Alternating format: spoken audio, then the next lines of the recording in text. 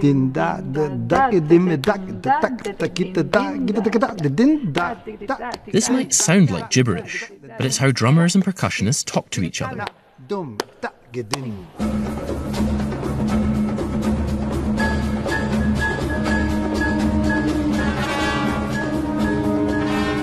They can also use sporting analogies to get their point across.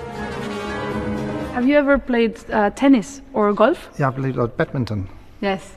It's That's rhythm. Yeah, exactly. Finding the right... The rhythm.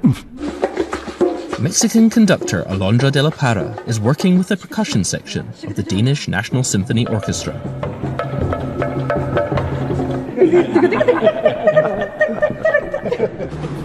It's rare for these musicians to take center stage like this.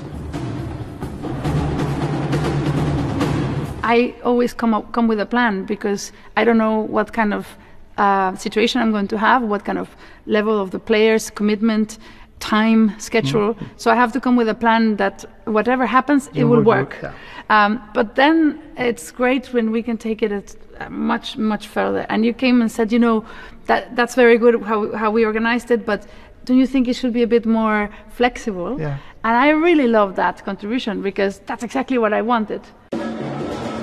Something that's a bit more hip-swinging than usual.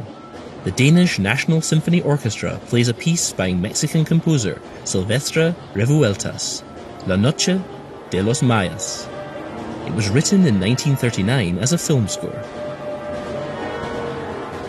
Over a dozen percussionists perform, for once outshining the string section.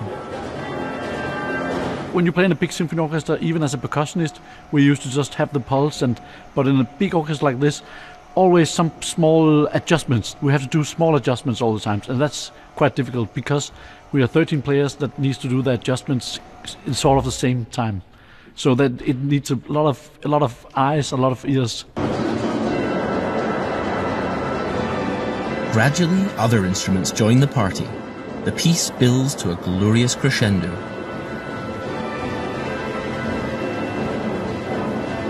The percussionists are thrilled. De la Parra has turned the normal orchestral hierarchy on its head.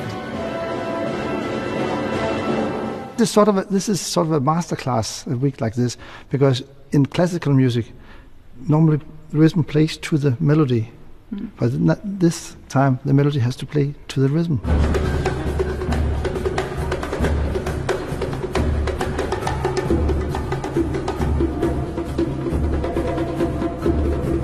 I'm like the black sheep of this ensemble because I'm not a classical trained musician. I am a self-taught jazz guy. Alondra de la Parra sees that as a positive. I love it when we get musicians from other types of music. It's so enriching, and many times I think that we classical musicians need more of your worlds to do what we do because it's all intertwined, it's not separated.